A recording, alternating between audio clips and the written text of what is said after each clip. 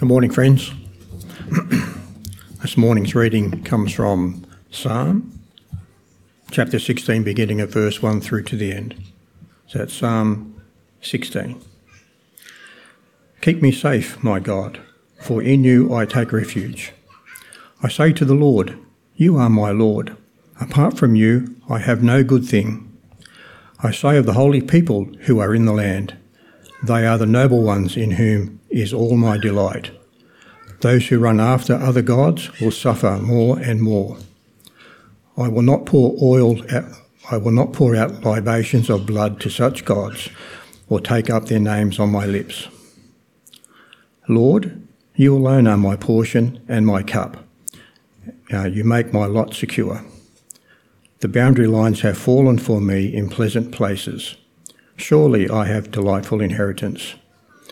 I will praise the Lord who counsels me. Even at night my heart instructs me.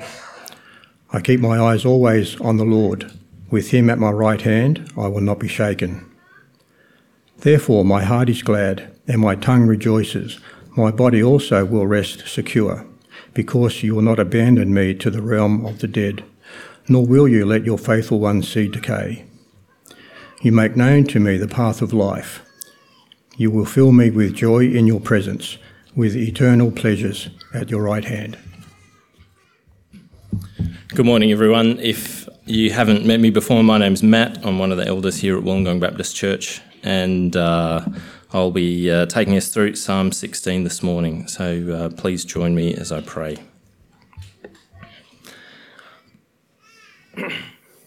Almighty God, please help us to understand your word rightly. With the help of your Spirit, please grow our conviction and our joy in you as our highest good. And we ask this in Jesus' name. Amen. Just after finishing Year 12, my best friend, also called Matt, and I visited another friend, Pete, in New Zealand. And it was, I think, after New Year's in January 2007 that we went up to Auckland and went on to a place called Goat Island. It's a pretty unassuming island just off the coast, and our intention, along with Pete and some of his friends, was to swim out to the island.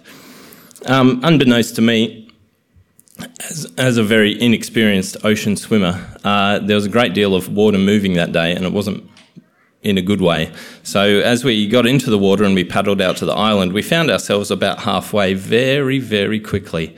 And as we paused and talked and decided what we were going to do, Pete had already turned around. He'd said, look, this isn't for me, I'm going back. So he went back and made it safely to shore. I stayed in, and there weren't enough flippers for everyone, so I only had one flipper. And when I decided to turn around, I said, "Oh, you have my flipper. I'll be going back." That was a mistake, a huge mistake, because as I fought the current, trying to get back to shore, I wished I had a flipper, even one. And it was really scary. I thought I was probably going to drown. I didn't think I was making any progress. I thought I was going to be stuck in this water forever. Unbeknownst to me, Pete swam out to me. He left the safety of the shore, came out to me just to encourage me. He couldn't drag me along. He wasn't a much better swimmer than I, but he was there. And at that moment, in those moments there, my refuge was Pete. He had been a good guide. He'd shown us lots of places and had given us good recommendations and knew the roads of New Zealand very well. However, that didn't matter to me in that moment. It was just him being there. He was my refuge then. In Psalm 16, David is praising God for the refuge that he is. And we're going to see that it's refuge in the person, more than just the gifts that God gives. So the big question we're going to answer is, what does it mean to find refuge in God? The first thing it means is devotion and delight. Devotion and delight. And we see that in verses 1 to 4. Keep me safe, my God, David says, for in you I take refuge. I say to the Lord, you are my Lord. Apart from you, I have no good thing. I say of the holy people who are in the land, they are the noble ones in whom is all my delight. Those who run after other gods will suffer more and more. I will not pour out libations of blood to such gods or take up their names on my lips. It's a bit unclear what a miktam is in the little superscript under the heading Psalm 16. But from the context, we can see that David is pretty concerned for his life. He's a pretty rough and ready guy. Like, he lived in the desert for some time. I couldn't do that. He was a fearsome warrior and was quite happy to chop the heads off people. So I imagine it didn't take much. It took a lot for David to feel afraid. However, in this psalm, he's seeking refuge. And we see it later on when he's talking about death in verses 9 and 10 as well. So possibly David's life is under threat, although the circumstances are very scant, so we can't put too much weight in that. As we look through the psalm, you may have noticed as well that you'll see Lord in capitals, L, capital O, capital R, capital D. And that's the way the Hebrew name Yahweh is translated and transcribed for us in English. And that's the personal name of God. And David uses this name 4 times in the psalm. And this name God used when he says he's the God of Abraham and Isaac and of Jacob. And it's the name of God forever, as God says in Exodus chapter 3. So David knows this God very personally. He's not a distant God. He's not an unknown deity to David. He is God. He is his God. And to David, this God is the highest good. He says it in verse 2, apart from you, I have no good thing. And David can say these things because he's devoted to God. We would understand and agree that all good things come from God. But David goes further, that apart from God himself, he has no good thing. David's delight in God is so total and so complete that even the good things God gives pale into comparison with the goodness of God the giver. And this devotion is alive with delight in God's people. And it's more than just God's people, Israel as a whole nation, but he says in verse 3, the holy people who are in the land, they are the noble ones in whom is all my delight. It's more than just toleration, right? It's more than just acceptance of the other people who happen to follow Yahweh. It's delight in those who are faithful to God.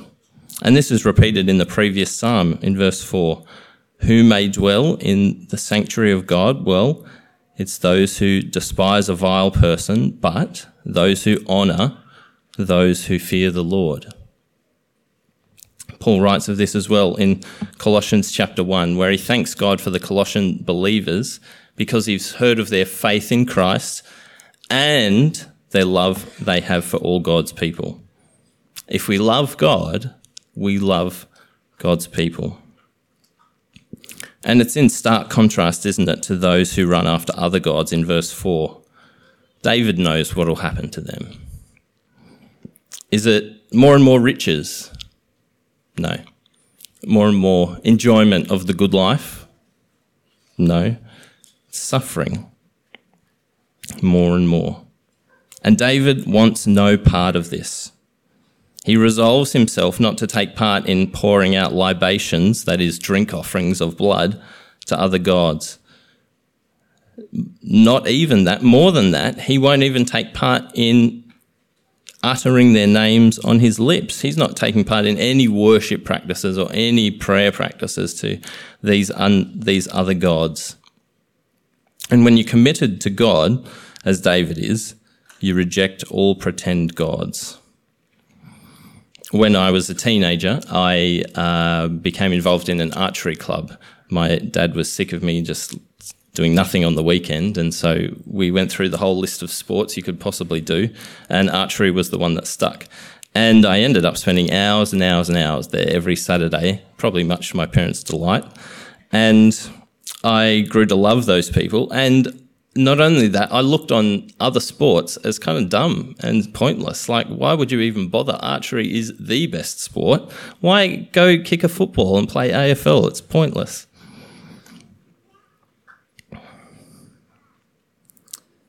As we look back on church, what church has been like for us this year, we might remember and regret some of the ways that we've treated people here.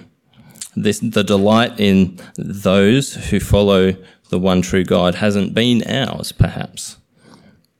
And we may have disregarded what someone at church has said to us because we think that they're dramatic or they couldn't possibly speak with any authority on that subject. Maybe we've judged people by how they dress or how they smell. Maybe people just rub us the wrong way, and so we try not to give them even the time of day. But that's not the delight in God's people. That should be ours, is it? Of course, there's people here that are going to annoy us and bother us, and the New Testament's full of examples of believers having to bear with one another in love and having to say truth to one another. But these are our people, right? These are the other people who have committed to follow Christ with us and encourage us to keep going. They're flawed people, for sure, but they're our people.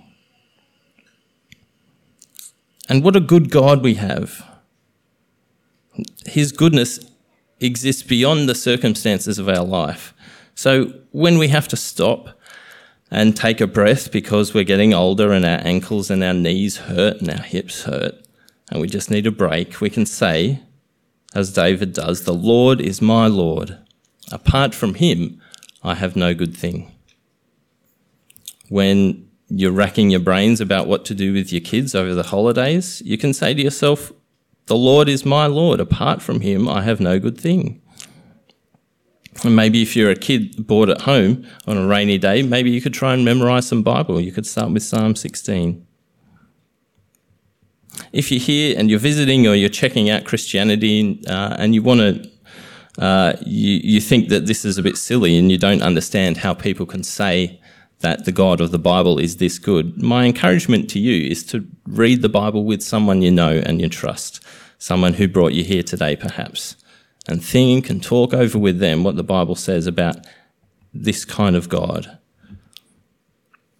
We've seen that for those who take refuge in God, devotion and delight will be theirs. Secondly, we also see contentment in verses 5 to 7. "Lord, you alone are my portion and my cup. You make my lot secure. The boundary lines have fallen for me in pleasant places. Surely I have a delightful inheritance. I will praise the Lord who counsels me. Even at night, my heart instructs me." Now, these words portion and cup and lot and lines and inheritance, they're all very land and produce language, aren't they? And the backdrop to these verses are about 500 years old, when God gave the land of Canaan to his people Israel after they left Egypt. They had to divide the land between 12 tribes, and each tribe were given their boundary lines, and the land was described as their inheritance. And you can read about that in Joshua, chapters 13 to 19. And the land was divided by lot. Each tribe didn't really know which bit they were going to get. But to the tribe of Levi, the priestly tribe, whose job was to administer offerings and to serve God in the tabernacle, they didn't get land because we read in Deuteronomy 18, verses 1 and 2, that their inheritance was the Lord. God himself was their inheritance. He would take care of them and provide for them in a way those with land wouldn't experience. So this is more than David just praising God for the good things that God has given him. It's praising God for the kind of God that he is, a kind of God that is so satisfying and so sustaining that it's just delightful to have God as his God. And to know and be known by this God is to know provision and permanence far surpassing, in our case, stocked shelves and home ownership and maybe something for the kids after you die. This God is also a God who communicates in verse 7. I will praise the Lord who counsels me. Even at night, my heart instructs me. This counsel for David came from the law of the Lord, as we see the Psalms reference in Psalm 1. And so when David says his heart instructs him, it's as if he has taken the word of God so thoroughly into his heart and into the depth of his being that as he lies awake in his bed at night, he knows what God has said to him.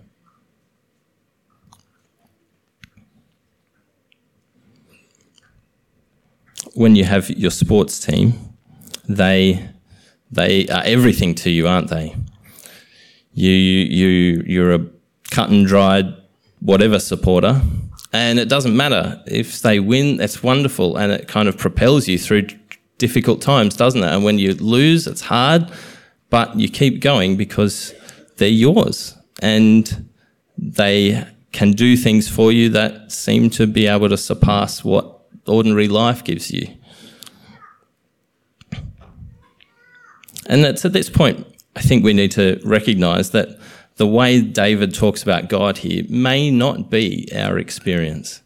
We may not know the same contentment that David does. We may not know the goodness that God is for ourselves. We might not feel the delight that we think we should. And David talks later about gladness and rejoicing. Maybe we're finding it hard to do that at the moment. The Anglican pastor Graham Benyon, in his book on emotions, says this: it's easier to feel rightly for concrete situations around us than for spiritual truths. We can see and touch the physical situation. We can't see or touch the spiritual reality. This is why we will always have to work at reminding ourselves of truths about God and feeling rightly in light of them. When we actually see something, the feelings usually flow by themselves. And so if your experience of God is less than what David is describing here, don't give up. Keep going back to God. In James 1, in the book of James, James says, encourages people to draw near to God, and he will draw near to you. We might not feel these things at the moment. Maybe we have in the past, maybe not currently. But the Lord is where we need to keep turning. And we need to keep putting the truth of God's word into our hearts and holding on to it. We've seen that for those who take refuge in God, they're committed to him, they're devoted and delighted in him and his people. They know contentment that surpasses their current experience, and they also know confidence in verses 8 to 11. I keep my eyes always on the Lord. With him at my right hand, I will not be shaken. Therefore, my heart is glad and my tongue rejoices. My body also will rest secure, because you will not abandon me to the realm of the dead, nor will you let your faithful one see decay. You make known to me the path of life. You will fill me with joy in your presence, with eternal pleasures at your right hand. David's eyes are always on the Lord. He knows where he is all the time. And having God at his right hand means something like knowing the enabling of God. And this devotion and contentment is physical for David. It's about his whole body. It causes his heart to be glad and for his tongue to be rejoicing and praising God. And he knows peace. And the confidence in David's mind comes from resurrection in verse 10. The praising and gladness and rejoicing is because God won't abandon him to the realm of the dead. Nor, more than that, nor will you let your faithful one see decay. And the identity of the faithful one here is really crucial because it's not David. David died and he was buried. But there was one who didn't even rot in the ground as David did. And in the New Testament, we see it worked out more fully and more clearly that the Lord Jesus Christ is this faithful one who did not see decay. We've seen it already this year, but we'll go over it again. In Acts chapter 2, Peter says in his Pentecost sermon, in verse 29, fellow Israelites, Peter's just quoted verses 8 to 11 of Psalm 16. And then he says this from verse 29, fellow Israelites, I can tell you confidently that the patriarch David died and was buried, and his tomb is here to this day. But he was a prophet and knew that God had promised him on oath that he would place one of his descendants on his throne. Seeing what was to come, he spoke of the resurrection of the Messiah, that he was not abandoned to the realm of the dead, nor did his body see decay. God has raised this Jesus to life, and we are all witnesses of it. And then he says in verse 36, therefore let all Israel be assured of this, God has made this Jesus, whom you crucified, both Lord and Messiah. When Jesus was killed, it looked like that was the end for Christianity. That was the end of the followers of the way. Their leader was dead. But God raised Jesus to life. And in Peter's mind, it's firm proof that this is the Lord, the chosen ruler of God to rule his people. We also see it in Acts chapter 13 when Paul is preaching in Pisidian Antioch. He says from verse 36, now when David had served his purpose, God's purposes in his own generation, he fell asleep. He was buried with his ancestors and his body decayed. But the one whom God raised from the dead did not see decay. Therefore, my friends, I want you to know that through Jesus, the forgiveness of sins is proclaimed to you. Not only is the Lord Jesus the Lord, God's chosen ruler over the universe, he is also the one through whom we can have forgiveness of sins. The weight of the curse from Genesis chapter 3 is lifted. We can know God and commune with him and know him as our Father and know him as the highest good as David does because of the forgiveness of sins that we can know in Christ.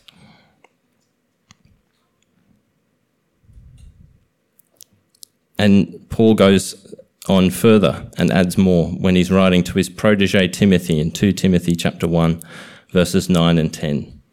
He writes this, he has saved us and called us to a holy life, not because of anything we have done, but because of his own purpose and grace. This grace was given us in Christ Jesus before the beginning of time, but it has now been revealed through the appearing of our Saviour, Christ Jesus, who has destroyed death and brought life and immortality to light through the gospel. Not only is Jesus God's chosen ruler and Lord of the universe, not only is he the one through whom we can find forgiveness of sin, he is the one in the message of the gospel who brings life and immortality to light. Death is defeated by the risen Christ, and it will not have a hold over God's people forever. Unless the Lord Jesus returns in our lifetime, we will die like David. But, like David, we can be confident that our life now, a life lived by faith in the righteousness of God given to us through Christ, this life will extend into the future. And as we tell people the gospel and as we teach them from the Bible, about the Lord Jesus Christ, we're holding out to them the kind of life that Psalm 16 is talking about, because we're holding out to them the God of Psalm 16, who we know through the gospel. And this life, this forever life, is a life of joy, incredible joy, the kind of joy that we can't even imagine now. We don't have the bodies to imagine it or to deal with it. In verse 11, David writes in Psalm 16, "You make known to me the path of life. You will fill me with joy in your presence, with eternal pleasures at your right hand." It's the richest, most varied, most wholly satisfying joy and pleasure we could ever possibly imagine. And it's even more than that, because we don't have the resurrected bodies to be able to enjoy the pleasure and the delight of seeing God face to face. The message of the gospel is unassuming, about an unassuming saviour, but it brings life. Later in this New Zealand trip, my friend Matt and I, we went skydiving, and we met the instructors, and there were a lot of big burly people there. This isn't me in the picture, by the way, but this is where it took place. And I was looking at these burly guys, and I was going, oh yeah, I hope one of those, my instructor, they look pretty competent. And then this very small, petite woman walks over. She was maybe in her 40s, and she said, "Oh, I'm going to be your instructor." And I was like, oh, okay. I was a little disappointed, honestly. However, we went up in the plane, and we went out, and she kept me safe as we fell through the sky, and we landed safely. And it turns out that she was the most experienced instructor there. She'd done about 10,000 skydive jumps before, and she'd taken part in world record attempts. So I was very wrong to judge this woman by her stature. And I could have confidence in her that far outweighed what I thought.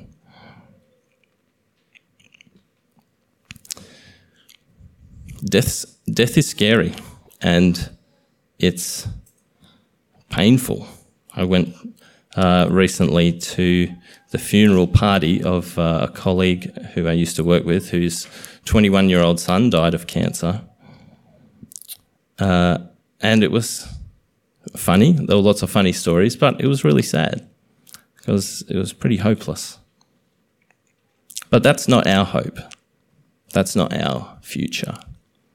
Our future is one of incredible joy and delight with God because of our Lord and Saviour Jesus Christ. For many of us, 2023 has been a long, hard year, and we are so glad today's the last day and we get to see the back of it tomorrow. For some of us, it's been a good, joyous year, and we're eager for more in 2024. And for some of us, our experience of God this year has been joyous, maybe distant, maybe full of obligation, maybe a bit guilt-ridden. Maybe service has been offered begrudgingly and without love. Or maybe you've served God and through struggle and hardship. Whatever our circumstances, God is good, and the one from whom we receive all good things. So strive to know this God, this good God. In reflecting on this psalm, the theologian John Calvin wrote these words: "It will not suffice simply to hold that there is one whom all ought to honour and adore, unless we are also persuaded that he is the fountain of every good, and that we must seek nothing elsewhere than in him. For until men recognise that they owe everything to God, that they are nourished by his fatherly care, that he is the author of their every good, that they should seek nothing beyond him, they will never yield him willing service. Nay, unless they establish their complete happiness in him, they will never give themselves truly and sincerely to him." No matter our circumstances, the resurrection of Jesus Christ means we can know and love and be known by and loved by a good God, And we can know him as the author of life and goodness, and even in this life, know a little bit of the wonderful delight and joy in him and in his people.